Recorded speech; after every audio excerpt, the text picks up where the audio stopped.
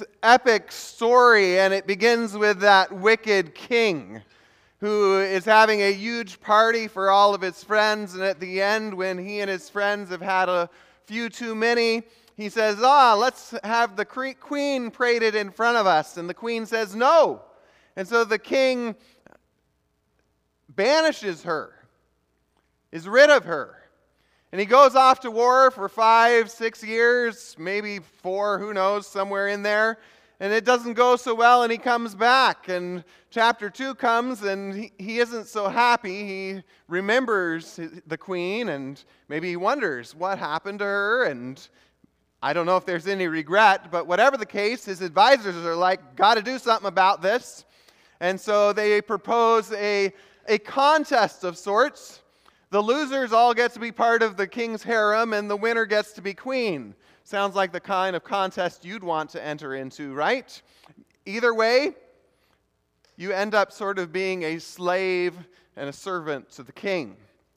Well, as kind of a postscript at the end of that chapter where Esther, the hero of the story, I guess, wins the contest, is that her uncle, Mordecai, discovers a plot against the king.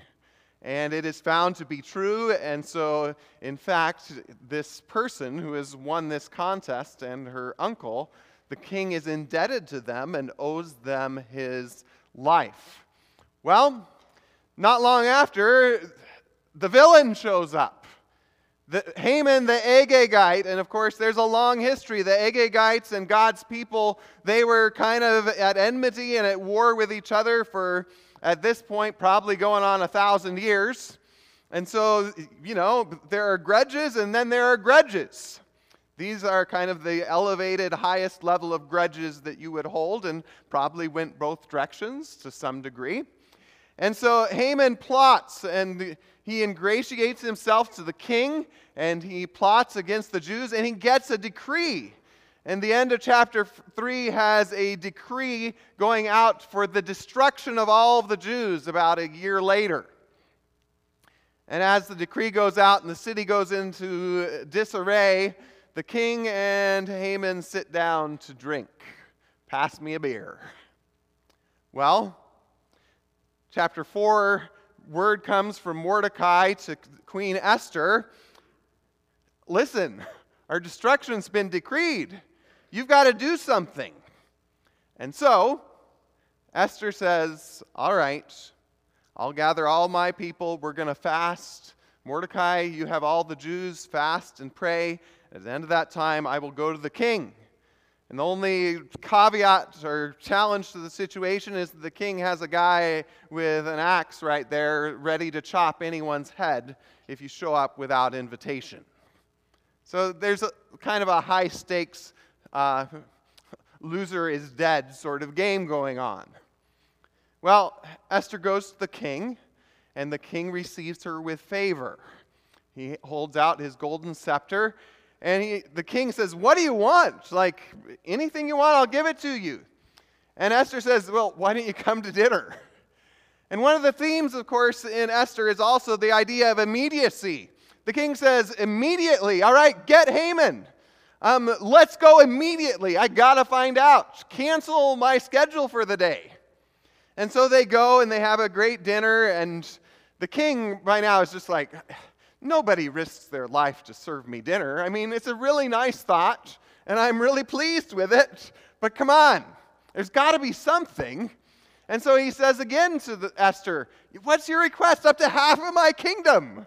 I mean, I decree that everybody should have as much beer as they want or much wine as they want, and they should sit on my golden couches, and we should have these big parties. Like, surely I'm good for it. Tell me what you want, what you really, really want. And Esther's response is, I'd like you to come again to another feast tomorrow. The king's like, oh, come on. Like, seriously? So, the king and Haman return home, and Haman, as he's walking out of the castle on cloud 9, like, wow, I'm just the greatest. And that's a fact. he sees Mordecai, this guy that won't bow down to me, that won't give me honor. And he's just furious, like he just loses it. It takes all of his self-control to walk past and to go home. And as soon as he gets home, he gathers his family together, and he sings about how great he is. And he tells them all of his wonderful accomplishments, that I am almost the king, really. Like, seriously, I'm that good. And his wife is just like, well, you just need to deal with this guy, so, why don't you hang him? And Haman's like, brilliant. And he, as his evening progresses, he has a 75-foot tall gallows built. Well, while Haman is working on that, we return to the palace. Esther chapter 6. This is God's word. On that night, the king could not sleep, and he gave orders to bring the book of memorable deeds, the Chronicles, and they were read before the king, and it was found written how Mordecai had told about Bigthana and Teresh, two of the king's eunuchs, who guarded the threshold, who had sought to lay hands on King Ahasuerus. And the king said, what honor or distinction has been bestowed on Mordecai for this? The king's young men who attended him said, nothing has been done for him. And the king said, who is in the court? Now Haman had just entered the outer court of the king's palace to speak to the king about having Mordecai hanged on the gallows. And he had prepared for him. And the king's young men told him, Haman is there standing in the court. And the king said, let him come in. So Haman came in, and the king said to him, what should be done to the man whom the king delights to honor? And Haman said to himself, whom would the king delight to honor more than me? And Haman said to the king, for the man whom the king delights to honor, let royal robes be brought, which the king has worn, and the horse that the king has ridden, and on whose head a royal crown is set. And let the robes and the horse be handed over to one of the king's most noble officials. Let them dress the man whom the king delights to honor, and let them lead him on the horse to the square of the city, proclaiming before him, thus shall it be done to the man whom the king delights to honor. Then the king said to Haman, hurry, take the robes and the horse, as you have said, and do so to Mordecai the Jew, who sits at the king's gate. Leave nothing that you have mentioned. Leave out nothing that you have mentioned. So Haman took the robes and the horse, and he dressed Mordecai and led him through the square of the city, proclaiming before him, thus shall it be done to the man whom the king delights to honor. Then Mordecai returned to the king's gate, but Haman hurried to his house, mourning and with his head covered. And Haman told his wife Zeresh and all his friends everything that had happened to him. Then his wise men and his wife Zeresh said to him, if Mordecai, before whom you have begun to fall, is of the Jewish people, you will not overcome him, but will surely fall before him. And while they were yet talking with him, the king's eunuchs arrived and hurried to bring Haman to the feast that Esther had prepared. This is God's word. Let's pray. Our God and Father, thank you for your word, and as we come to it, I pray that you would send your Spirit, that you would make it live in our lives for your glory and for your honor. We pray in Jesus' name. Amen. I want you to imagine a scene for a moment that it's a graduation. And in this case, it would be from Agagate High School, some maybe 20 years previous to our text. And Haman was, of course, the valedictorian of his class. He was the one in the yearbook that would have had most likely to succeed written under his name. And as he stands and the graduates gathered, he says to them, make a bucket list. Find all the things that you want in life and go for them. Check them off one after the next, after the next. Don't be one of those chickens that flops around. Be an eagle that flies above everything.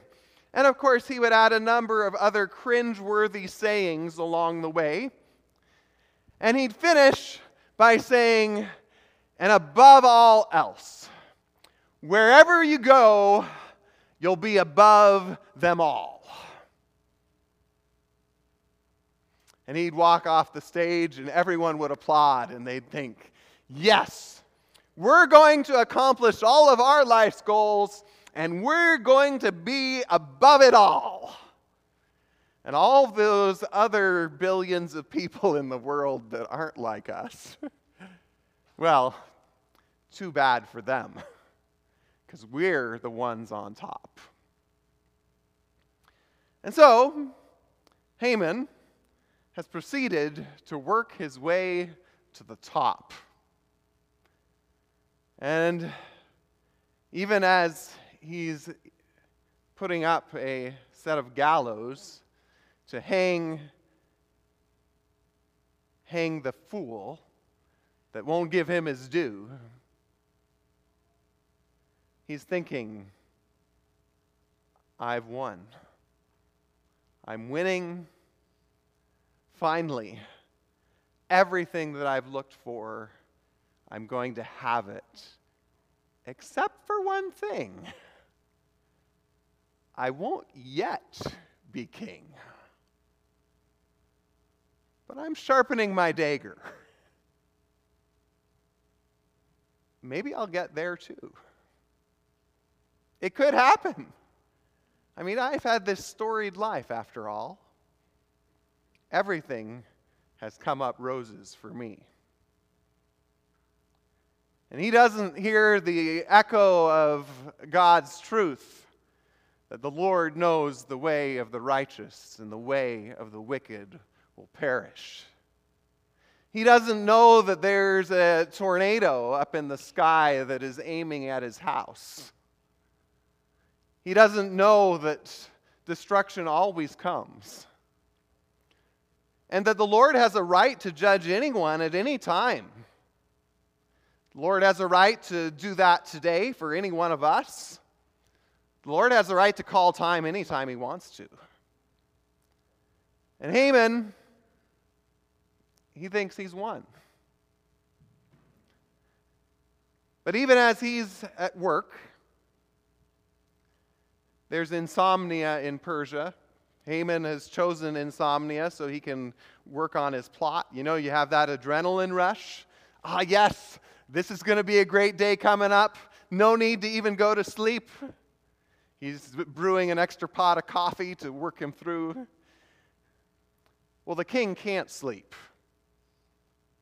And I can't help but imagine that the king has insomnia for the very reason that you and I might have before a really big day, or when there's an unresolved problem in our minds.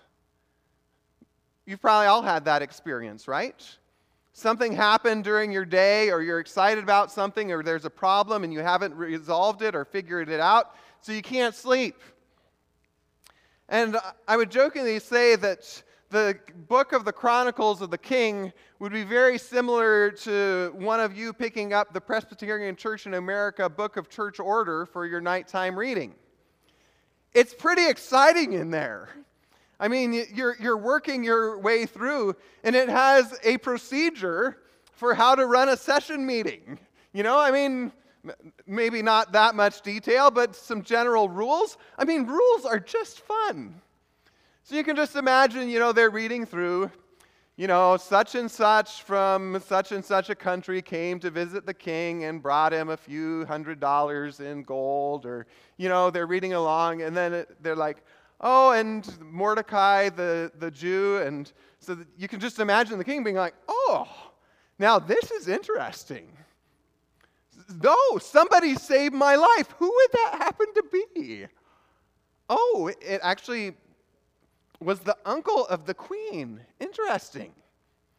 So, I mean, you just hear the providence of God is just screaming in this text at us. Like maybe God isn't mentioned, but his providence is screaming. Like, I don't know how many of you, you have a Bible, right? Like, ever play the game, like, what would happen if I just had it fall open? Like, what would it come to? Like, surely the king had been king a long time before Esther showed up. Like, how is it that somehow this is just where the book opened? This is just where they were reading that night. And so the king is like, okay, this is really interesting reading. So you've got Haman awake, getting his gallows ready. You got the king who can't sleep. We don't know what Esther is doing. I can't help but think she's probably not sleeping a lot either. I mean, there's a sense of, all right, I got to plan this feast for tomorrow. What's going to happen? And of course, Mordecai isn't mentioned. And one of the things that is just happening here is that God's people don't know what's happening behind the scenes. And there's an important point of application for our lives is that the Lord controls who's awake and who's asleep. The Lord controls what people are reading. The Lord controls when people are going to rise and when people are going to fall. And we don't know what's going on behind the scenes. We are not sovereign, and thank the Lord that we are not. But sometimes I think that, especially in cultural moments such as we live right now, there is a sense that sometimes we feel like Haman and his people, the Agagites, are winning. They seem to be winning certain cultural narratives or moralities that exist in our world, and we can be really pessimistic, and we can think the writing is on the wall for the church. There's a new book out that's called The Great De-Churching, and it talks about how through COVID and through other circumstances, there are a lot of people that are simply exiting the doors of the church. Even people who claim to have faith are saying, well, I don't need to do church anymore. I can do, as one person, when asked where they went to church, they said, well, I go to home church. And there's a lot of pessimism that exists about God's kingdom. Is it going to succeed? Is it going to turn out okay? The kings seem to be making decrees against it. The people in power are making decrees. And we can be tempted to think, well, what we see is all that there is. And sometimes even in moments where it seems like you've got a plan, and Esther had a plan, and Mordecai's plan seemed to be to keep showing up faithfully, which that's a really interesting kind of idea here too, is that Mordecai, he's just always there, right? He just keeps showing up, keeps doing his business.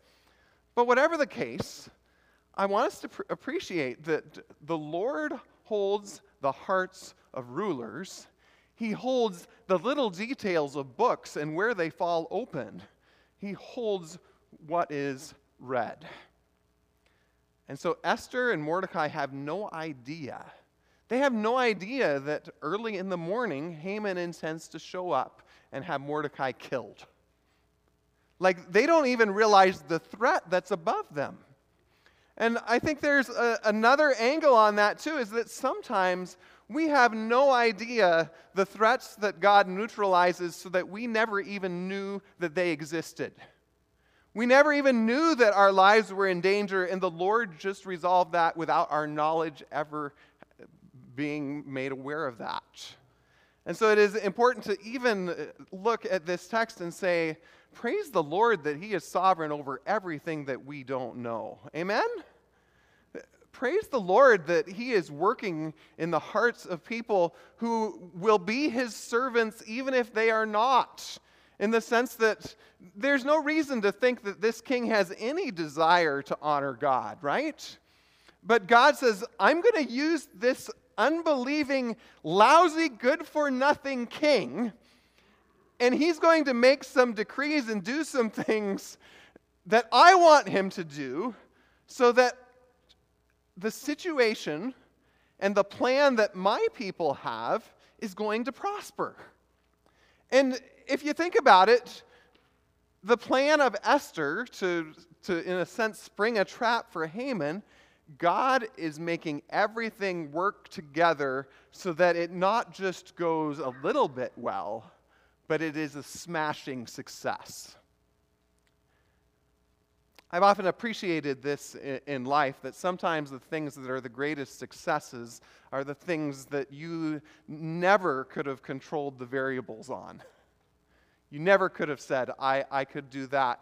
I think of just little things. If God is sovereign over little things, is he not sovereign over big things? Like, I think of the first job I had out of seminary. I mean, that came about by a chance meeting of someone at a desk who they came to me because they were looking for a pen to write something down. Like, so God is sovereign over a guy who needs a pen that's walking along past where I'm sitting. Like, how on earth does that happen? Like, we think, well, God's decrees are for these big things. God's decrees are for the little things. If you can trust him in the little things, if he has that level of control and sovereignty and providence in little things, like whether you can fall asleep or at night, surely he has control over the big things. So there's insomnia in Persia, and that leads to an early start to the morning. And we have an inquiry by the king. And he actually has a couple of different inquiries. But the first inquiry is, well, what's been done? For a king, and kings were supposed to be known for their royal generosity, and we've seen that in the book of Esther already. The huge feasts, and when he picked Esther as queen, he threw a banquet. The kings were supposed to be generous. And so the king picked out an injustice. He inquired, what's been done? I didn't read in the story that I then made a decree that we have a national holiday for Mordecai because he saved the king's life. What's been done? And his advisors are like, nothing. And so the king is immediately on a mission. Got to do something. And of course, we then see the pattern that's followed us through Esther duplicated again. This king needs advice. He almost seems like a puppet on some level. And maybe this is why Haman was able to rise to power. Because this king was willing to follow the harebrained and lame advice of people who had their own agenda. But whatever the case, Haman shows up, and you can almost, see Haman being like, how could it get any better? This is the best day ever. I show up early, and the king's already awake. I don't have to bother him. And no sooner do I get in here than the servants come and say, hey, Haman, the king wants you. He's just like, yes, this could be the best day of my life. And he walks in. And before he can speak, the king is just, you can just imagine he's just ready to blurt it out. Here's what I need, O king. The king says, just wait a minute. I need your help. Let me inquire with you as to what you do about a situation I've got. You see, there's somebody I want to honor. And for the first time in the whole book, we get this picture. The book offers commentary on the person.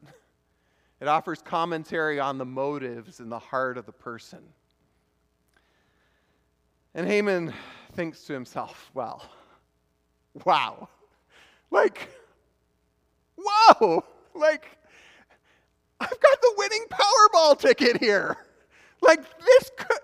This day couldn't get any better. I mean, who would the king want to honor more than moi? I'm the best. So, what do I really want? I actually really want to be king. Let's just be honest. I want to be king. And since there still is a king, the best thing, or the next best thing, would be to be paraded around like a king, so that everybody will see me as being equal to the king, and they'll treat me as if I am the king. And I don't know how to read in between the lines, and maybe this is reading too much in between the lines, but I think Haman had higher aspirations than just to be the highest advisor to the king. There's no way a man with this much pride and this much arrogance stops. And if he's paraded around and seen as the king, and he's making decrees as the king, he's using power like the king, and the king is a puppet, I mean, it doesn't take that much more to just stage a coup, right? But whatever the case, he's like, today's a great day. I'd like to be a king. Make me king for the day, O king. That's what I would do. So the king's inquiry, and there's always a saying, you gotta be careful what you assume. And one of the assumptions of the wicked is that there is no God. And so Haman's assumptions are just flat out wrong. And those assumptions will always come due. Those that assume that there is no God, there will be a moment where that assumption will be the end of them. And so, the king says something that could only be categorized in the mind of Haman as sheer insanity. So we have the insomnia, we have the inquiry, and then we have the insanity. What did you just say, O king? That I'm to take Mordecai? Mordecai the Jew? Have you not heard about how I made a decree on your behalf to wipe those people out? I mean, you can just imagine the man on the street segment. As Mordecai's being paraded through the streets, and you ask the man who's politically engaged on the street, so what's going on here? The guy's like, well, apparently the king wants to honor Mordecai the Jew. And you say, well, are you aware that the king has declared death to all of the Jews, including Mordecai? The guy's just like, well, what to say about these sorts of kings we have these days? Like, what is their problem? Like, they seem to be pretty short-sighted. Like, I don't know what to say about this king. He's kind of conflicted, confused. Maybe he's insane. Who knows why the king does what the king does? And again, you have that contrast between this king and the ruler of all of the world, the true God. This king, he's just living for today. He's making these random decrees that seem self-contradictory, and he's throwing this around and that around. He's taking the advice of this guy to go one direction, and the next day he's taking the advice of another guy to go that direction. What do you do about earthly kings? They seem to think that they're in control, but they are just confused. And their confusion may seem to be hidden for a time, but it will be revealed. You can just imagine Haman, if he lived in the modern day world. He's on his social media account. And he's just like, you will not believe what happened. # worst day ever. And the people who were looking at his Instagram that morning would have read, you will not believe what a day this is going to be. # best day ever. And the line between the best and the worst day ever is exposed by God's hand of providence. Well, God seems to be really good at turning the tables. And the amount of time that it takes God to turn the tables for Haman is approximately 1.9 seconds. From, this is what you should do for the man whom the king delights to honor, to go and do that. In the time, go and do that, it went from best to worst. So Haman returns home after what he would say is simply an insane day.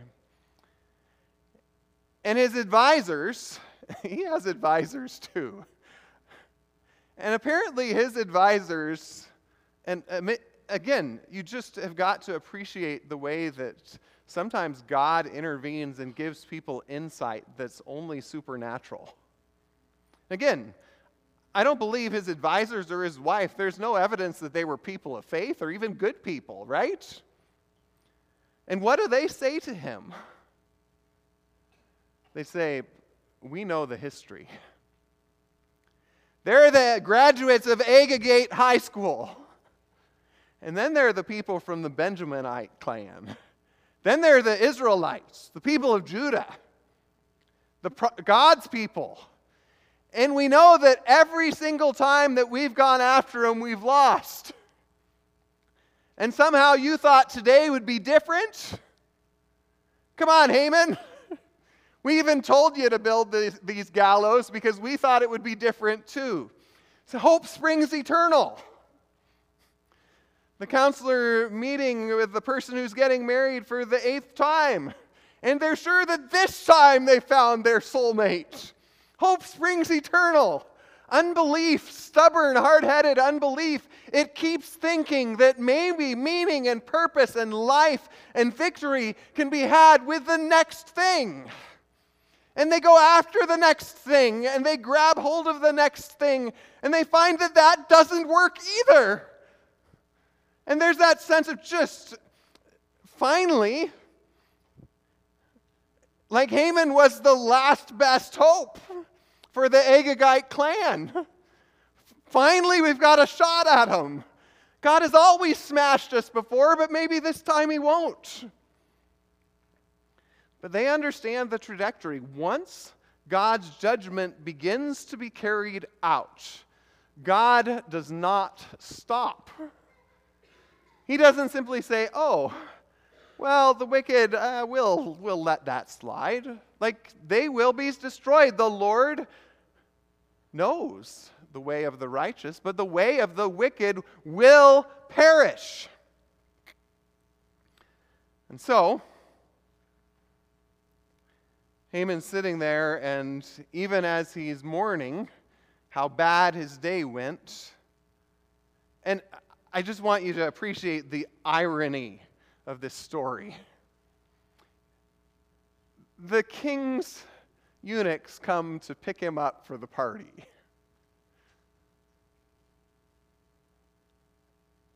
And so as Haman is being taken away to the king's party, hosted by Esther,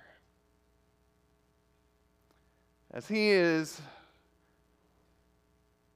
sitting there, going to what should be his moment of triumph,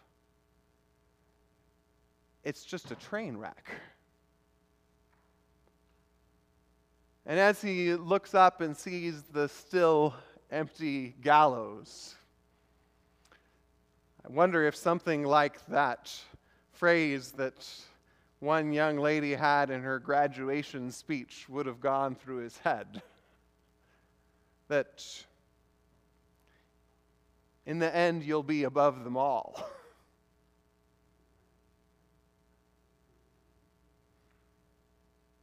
But then again, that wasn't the kind of above them all that Haman was looking for. He was wanting to be above them all in terms of power, in terms of authority, in terms of wealth, in terms of position.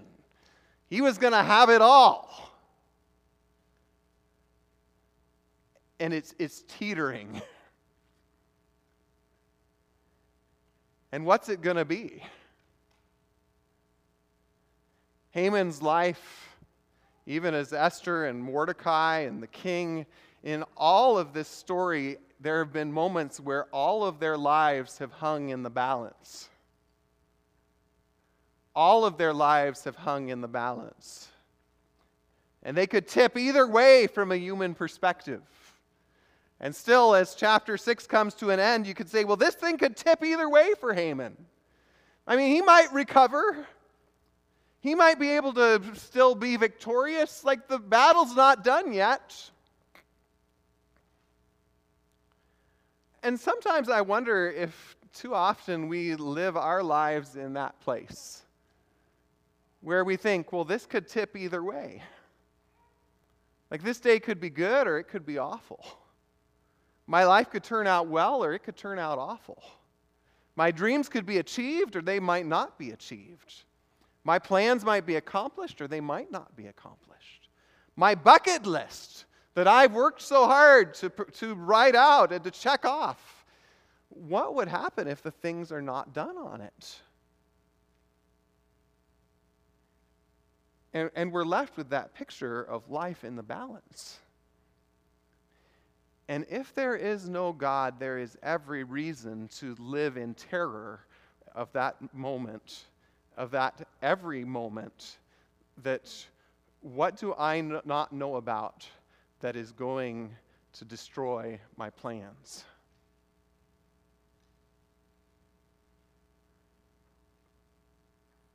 But then there are Christians. Even as Haman is in distress, the text just notably throws in there, and Mordecai went back to his place at the king's gate. Like, being paraded around like a king, he didn't go home and celebrate. He just went back to his normal everyday life. And you get this sense that this guy is living as if his life is not in the balance. From day one, he's been living his life as if it's not in the balance. He's refused to bow down to Haman. He's refused to play the games of the kingdom. His life's not in the balance. And if you know Jesus, your life is not in the balance either. There is not a sense that you're at the middle of that teeter-totter and could fall into hell or heaven depending on how today goes. There is not a sense that your eternal destiny is sitting on that teeter-totter and you could be flipped to one end or the other depending on how the day goes. And there is a sense of purpose and calm and peace that comes in saying, as Esther said in chapter 4, if I perish, I perish. Not that I want to perish, but if this is what the Lord has for me, I will receive it from his hand. And I will trust him with everything that I have. And what is being demonstrated to us more than anything else is that simple reality that on the worst day, God is still sovereign. And there were days that were dark for God's people, and there are days that are dark for sinners. And we turn our eyes not to ourselves and our plans, but to God's plan. Because there was a tree and there was a person that was above all others. And he set that aside and came to earth. And he was set up, and his death was paraded in front of others so that everyone would see he was made an example of. Just as Haman hoped to make an example of Mordecai, Jesus was made an example of what you don't do. You don't try to threaten the empire. You don't try to be a king. And even though it appeared that as things were in the balance, evil won, there was another day coming on that day too. And so whatever is happening in your life today, whatever things that you feel like are in the balance that could tip it one way or the other, be reminded that you're actually not there. Because if you're in Christ, you're standing on a rock that isn't moving anywhere, no matter what the winds blow, no matter what the day may bring, no matter what the plots are. You are standing in a place where you will not be moved.